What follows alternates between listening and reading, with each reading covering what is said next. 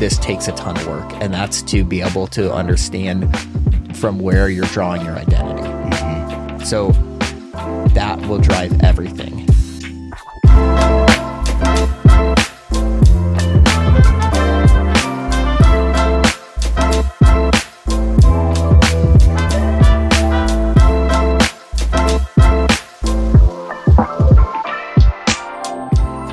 This is the Money Hole Podcast. Please make sure to like, subscribe, and download. Today, I'm here with my good friend, Matt Mosley. Thanks for being here, man. Thanks for having me. This is great. It's kind of fun to hang out and do this together when usually it's very informal and having lunch and hanging out and just sharing what's going on in each other's lives. This is kind of cool. Thanks for having me. You're welcome. Thank you, man. I appreciate you being here. Matt, you're one of my closest friends, and I'm so grateful to say that. But you also, you have so much value because of what you've done in your career and the people who you've influenced. A lot of people know you. A lot of people know you as a CEO of a bank. You just recently ran like a 60-mile run. No, 50K. So it's only 32 50K. miles. Oh, sorry. And you're a very interesting guy. But one of the things that I know about you, which is why I wanted you to do this with me, is your wisdom around money. And, when I started this podcast, I didn't really know exactly what I was trying to convey, but I knew that, and I know you know this too, that money is such a point of contention for so many people. They have a scarcity mindset, or they think that money is going to solve all their problems. And, being in banking, and although we work in similar industries, we've both seen how money has an impact on people and how people have belief systems that cause them all kinds of problems in their life. And so, one of the first questions I'd love to ask you is, what were some of the belief systems that you may have had in your childhood, around money? Yeah, that's a great question. So growing up, we went through times of having money and not having as much money. And one of the things that I appreciated about my parents is they always were generous. And generous people. So that's something that was passed down, to me and to my brother. But honestly, I didn't learn I didn't learn much about money growing up. I really was, not really great with money going right into college and all of that, and made a lot of dumb decisions with money in my younger years. And as I got into banking, that's actually where I learned money. Yeah. And I learned kind of how people use money as a tool, what credit looks like, all those sort of things. I learned that from being in lending and looking at what people were doing with their money. Yeah. And so it was kind of interesting. It's a weird way to end up as the CEO of a bank, coming from not like strong roots of like fundamental, money management, but just kind of learning it on the job. Yeah. And then from that, like transforming my viewpoint on money as an object versus money as a power. Yeah. And, you can go into like what that really looks like as far as the power it has over people, or the power that it wields when used in the right way. Yeah. Well, I'd love to hear you expand on that, because, I don't know how long you've been in banking, 22 years for me in mortgage. And I think that that's such an important thing, is people learning that money is just an object, and learning how to remove their emotions from their decisions with it. Because I think the emotions is what gets people into trouble. Yeah. So when you say that, like, give me some examples of what you mean for how it's a power versus just a tool.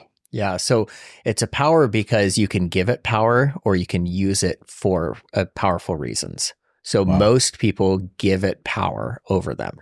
And that comes from a feeling of lack, like, oh, I don't have enough. And so as soon as you focus your attention on trying to get more money, it really, you can look at that in any situation. It can screw up marriages, it can screw up people's lives, all that, or make people greedy or holding on. But when you allow money to be the focus and the drive that motivates you, the whole compass is all screwed up at that point. Yeah. And so it leads to some really sad things. There's there's a study, I forget who did it, but it's basically there's a point of diminishing returns with wealth. Like the more and more money you gain, you get to a point where it's almost like a bell curve that drops off. Like money does create some happiness to a certain level because it allows you to buy things. It empowers you to have freedom in certain ways and to provide for yourself, for your family, and increase your lifestyle. But there's a point in time where that each dollar of extra income brings less than $1 happiness, and then less and less, to a point where really the more money you have is really irrelevant at that point and doesn't give you any joy. Yeah. And so I've seen people chase that down the other side and hoping to get the joy that money used to bring them when they didn't have anything and when they were first coming up. And so it can become something that has power over you because you're like focused on just earning. Yep. But the really cool power that I've seen with money is when people can take that and look and say, okay, what can I do with this that's outward focused? And that's why I have such a heart for generosity and people that are generous. It moves my heart when I see someone take money and go give to a cause that really speaks to them. And so you can use that money in a powerful way at that point. So that's why there's some really incredible stories of people that are extremely wealthy and they give away so much money and they're using that in a powerful way versus hoarding it, lifestyle, those sort of things. It doesn't add any power. It basically takes your power away. Yeah. And it protects them. Yeah. You know, I think a lot of people that are generous would say that, yes, they get a chance to change the world, you know, change an organization, change people's lives. But the generosity is such a tool to continually make sure that you're not taking the power, you know? And so, you know, that's really good. I was thinking, I was in San Antonio 3 weeks ago, as you know, and I spoke at an event with my coach, and he's my guru for finances, and he just hit 103 million in the bank, and he's building this 12,000 square foot house on an island in the middle of Lake Norman in North Carolina. And they're living in a 1,700 square foot house on a farm that he bought for his wife. And he's mowing the lawns. He's, you know, scooping cow poop and building chicken coops. I've never seen him this happy. And he told a few of us, he said, I may never move into that house. Yeah. And the longer I've known him, the more money I've seen him get, the less I've seen him spend. And the more I've seen him find fulfillment and joy in the everyday simple things in life. And I actually said that from the front. And he asked me in front of everyone, he said, why do you think that is? And I said, I think it's because you have found that the money wasn't what you were after. Yeah. It was the thing that pushed you and drove you to stay in the game, to stay fighting. And now you know that it doesn't satisfy. And I think that for him, he has also discovered that he loves seeing his money grow. He's a good steward. He's super generous. I think he gave away a couple $1 million last year, and he loves it. And it's to causes that are near and dear to his heart. I mean, he lost a couple boys at birth that were twins because of a heart defect. So he's been giving to this heart organization for that type of disease.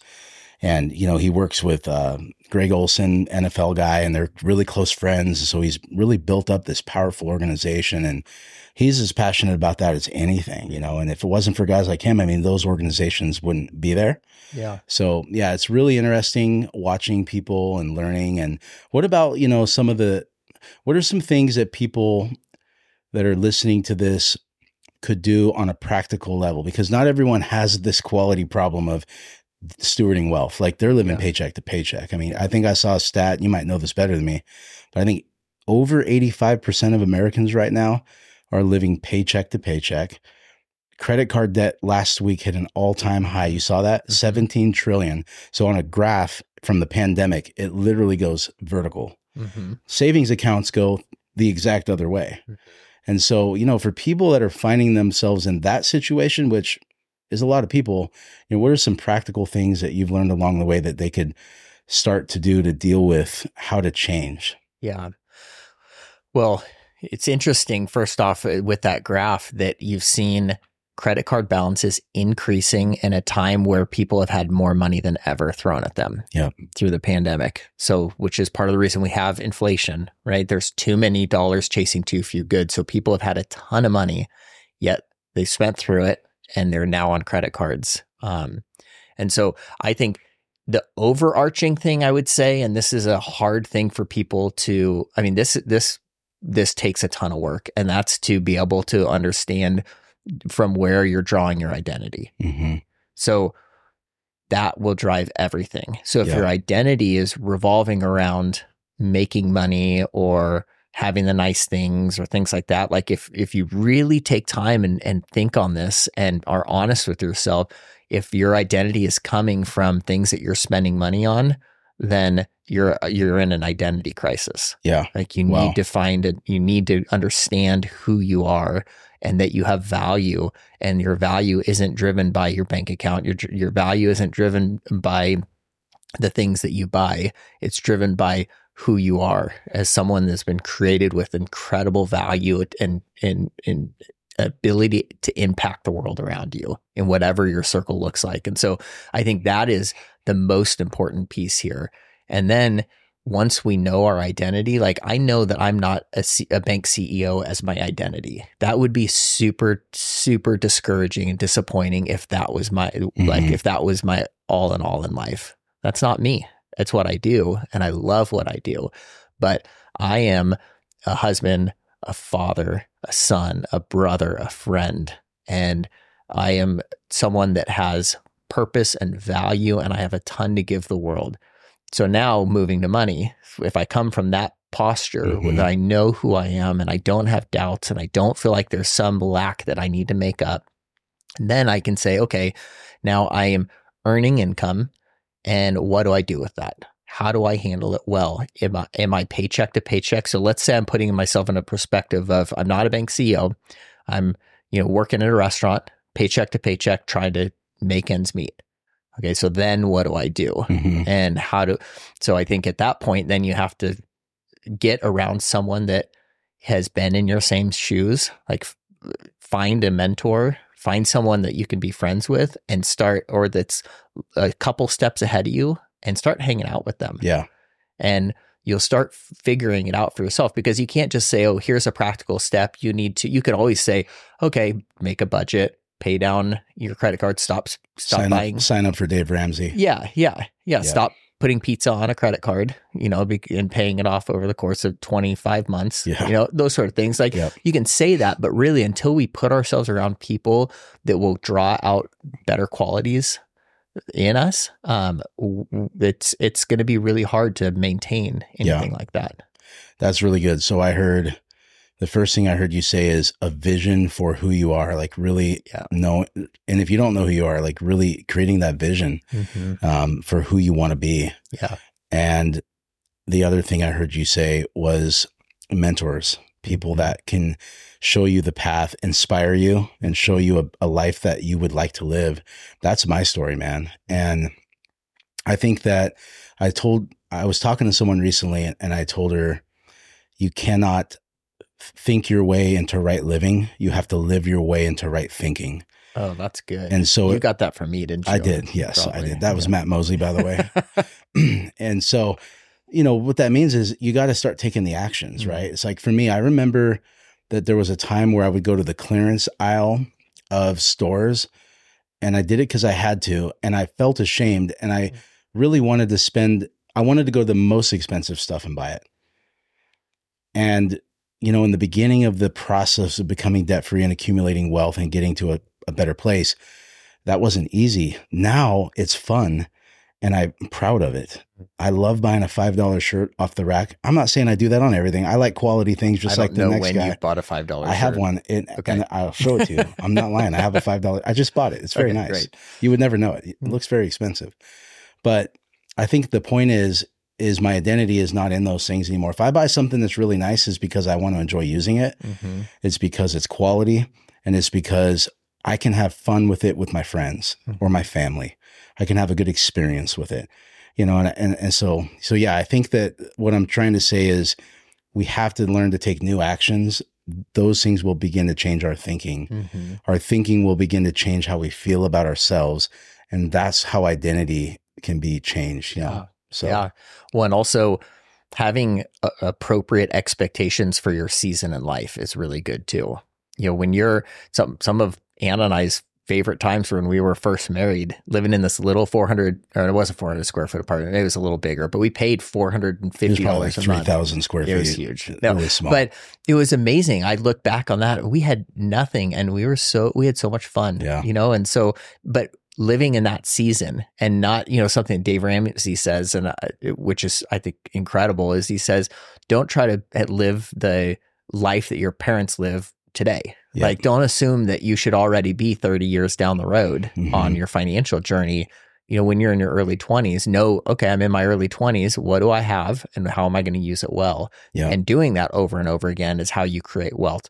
And a lot of people, they find themselves scrambling and trying to grasp for more and take shortcuts. And that's where you get all these different kind of silly schemes out there, and people, you know, get sucked into it because they're like, oh, this is going to be the thing that will get me to the place I need to be. And it's in reality, they wasted so much time trying all these shortcuts that if they had just started, you know, being purposeful, you know, with their finances early, they would have been well past there. Yeah, because then they have more time, and time is the whole deal with this. And I think I don't know who says it, but he always says people they overestimate what they can do in a year, but they underestimate what they can do in 10 years. Yeah. And I think the long-term approach, you know, is what you're saying. I see that a lot with home buyers. A lot of home buyers in the last few years, they are trying to knock it out of the park and buy their dream home as their first house. And it's wise for people to try to see it as a stepping stone. You know, if you know anyone, like I know you've bought a couple houses since I've known you. And would you say that the first 3 or 4 were stepping stones to get you where you're at? Yeah, I would say actually the worst financial decision I've ever made was trying to reach and do something quickly. Well, so the principle that I tell people a lot is, whenever you feel like you have to make a quick decision, you're going to make the wrong decision. Like whenever you feel pressured, like, oh, I'm going to miss out if I don't do this now, you're going to look back like, oh, I should not have done that. So back when Anna and I first got married, we were living in that little apartment and we knew we wanted to buy a house or build a house or something. Well, this was back when home values were going up and it was really tough to reach and to buy a house. And we found a lot that we could buy and build a house. And so we scraped and pushed and leveraged ourselves and got into this house.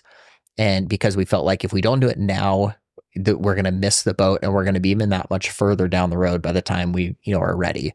And so we ended up building at the height of the market and, you know, ended up with a house that was worth less than, you know, it cost to build, upside down.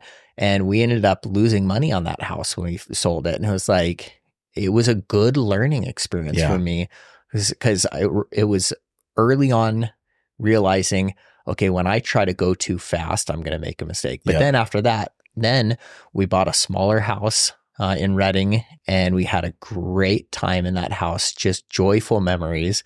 And then we bought another house that was a little bit farther along, and then another house. And, you know, so we've been several houses in now at this point, and they've all been stepping stones.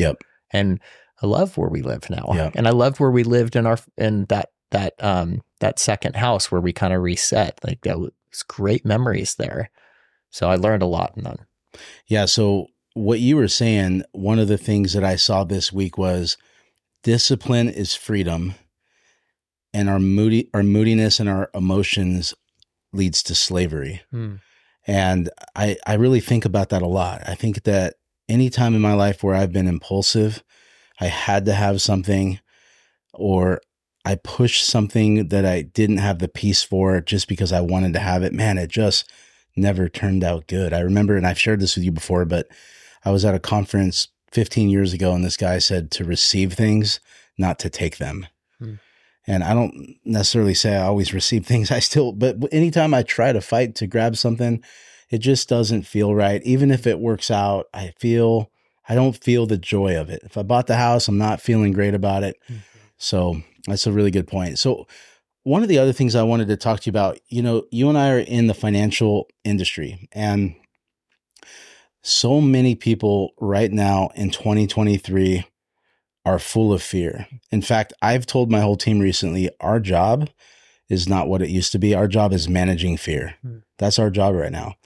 And, most people, they get their information from the media, or they get their information from their friend who watches the media. And they don't even think twice about it. Like, they just let that information come in, and it becomes the reality and the mindset, and it influences belief systems that they have or creates new ones. What are your thoughts about that? Because I know that you are super in tune with what has been happening in the banking world, what's been happening with the debt ceiling, and you've seen these things before, and you're always so even keeled and focused on the probabilities. So what would you say to people that are, listening to those things and experiencing so much fear this year? Yeah. Well, I would say, first off, you have to look at your source of relevant information. Like, okay, so is my information source, am I drinking water from a bad well? And is it making me sick? And so you look at your news source. Am I taking in information that is helping me make rational decisions and is keeping me, pretty even keel and being able to have perspective on the world or on whatever situation, is at hand at that point? Or am I taking in information that's making me feel like, something's going to change. I need to do, like, is it bringing anxiety or is it bringing peace? Yeah. And so and I'm not saying that social media is bad or any of these, news outlets are bad or anything like that. But if they're causing you anxiety, then you need to ask yourself, why am I watching this? Yeah. And a lot of people say, oh, well, I want to be informed. Well, you're drinking from a bad well. You're drinking from a nasty source that's just going to make you sick.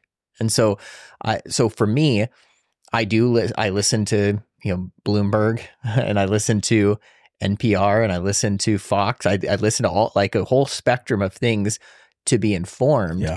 But I also don't want to give anything power over me. I don't want to give something the ability to make me scared, because really what I'm doing at that point is I'm handing over the control of my own emotions and my own life. Yeah. I'm like, okay, I'm going to give this person that's making me not feel good about myself, I'm going to allow them to do that more. Like, that's just silly.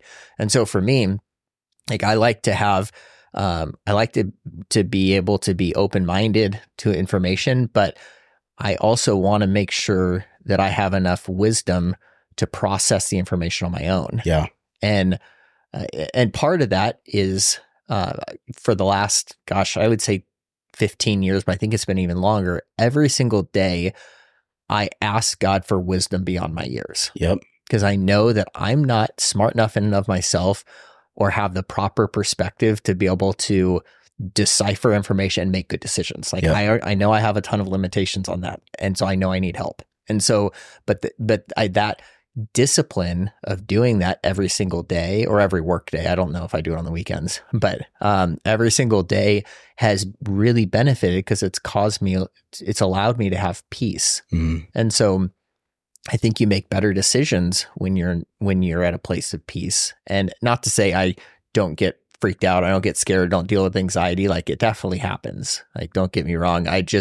But I find that if I can return to that place of peace quicker, and the less time I live in that anxiety world, like, the better I can make decisions, the better perspective I'll have. And so when I think about fear, I think about, well, what's going to have control over me?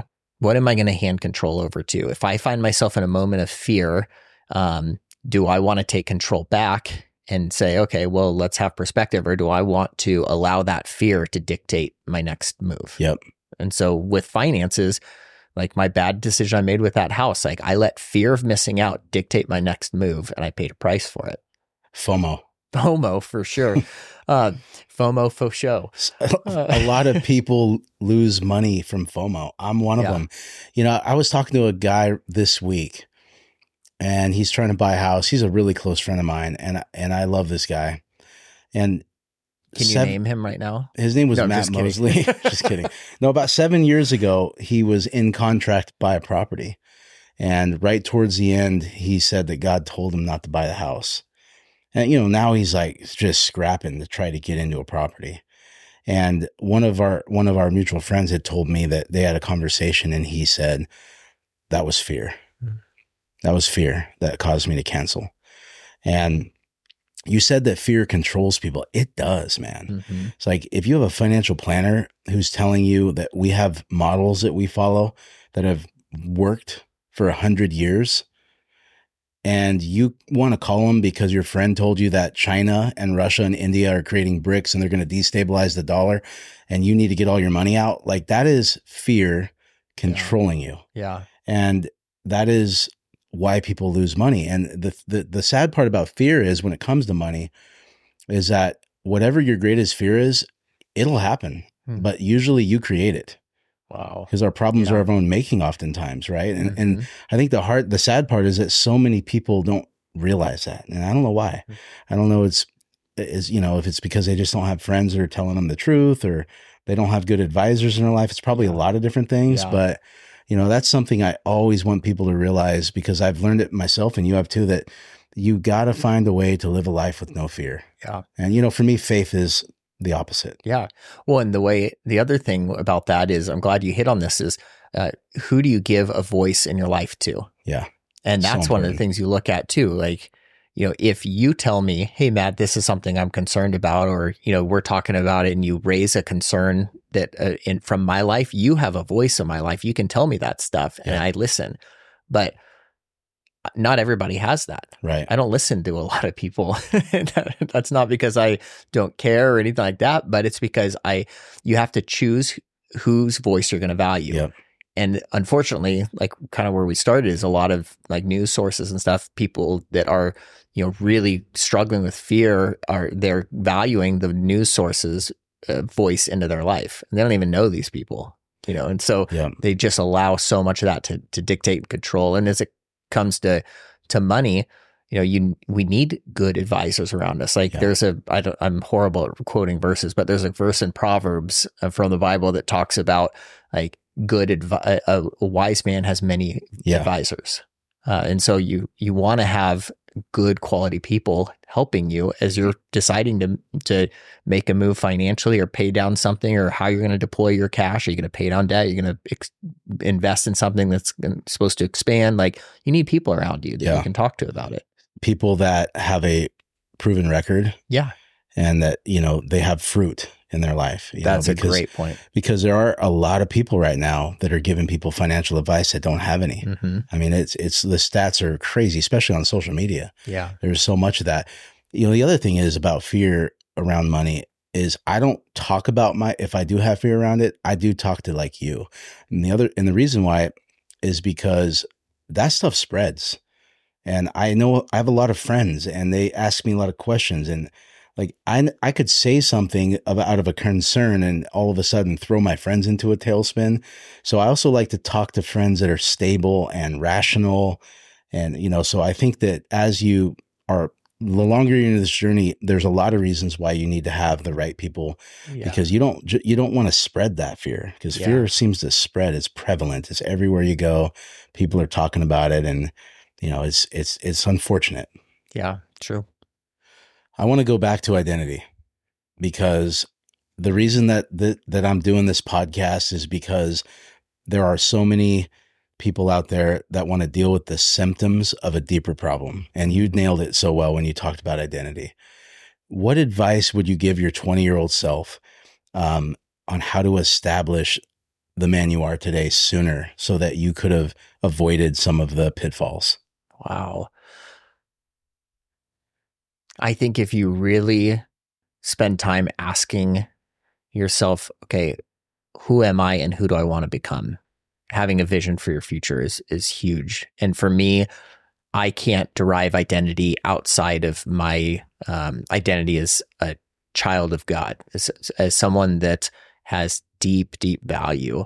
And so I think so step one, if I could go back to my 20-year-old self, first off, I would say, hey, settle down, you knucklehead. And also step two, you're going to meet Anna soon, and that'll be great. But no, the real thing would be to just go back and say, spend time figuring out who you are, what value you bring to the world and who do you want to become, and let that be your guiding light beyond anything else, any other circumstances that come. That's really good, man. Well, I appreciate you. Thank you. I really appreciate you having me on. This has been a lot of fun. Awesome. Please make sure to like, subscribe, and download. And thanks for being with us today.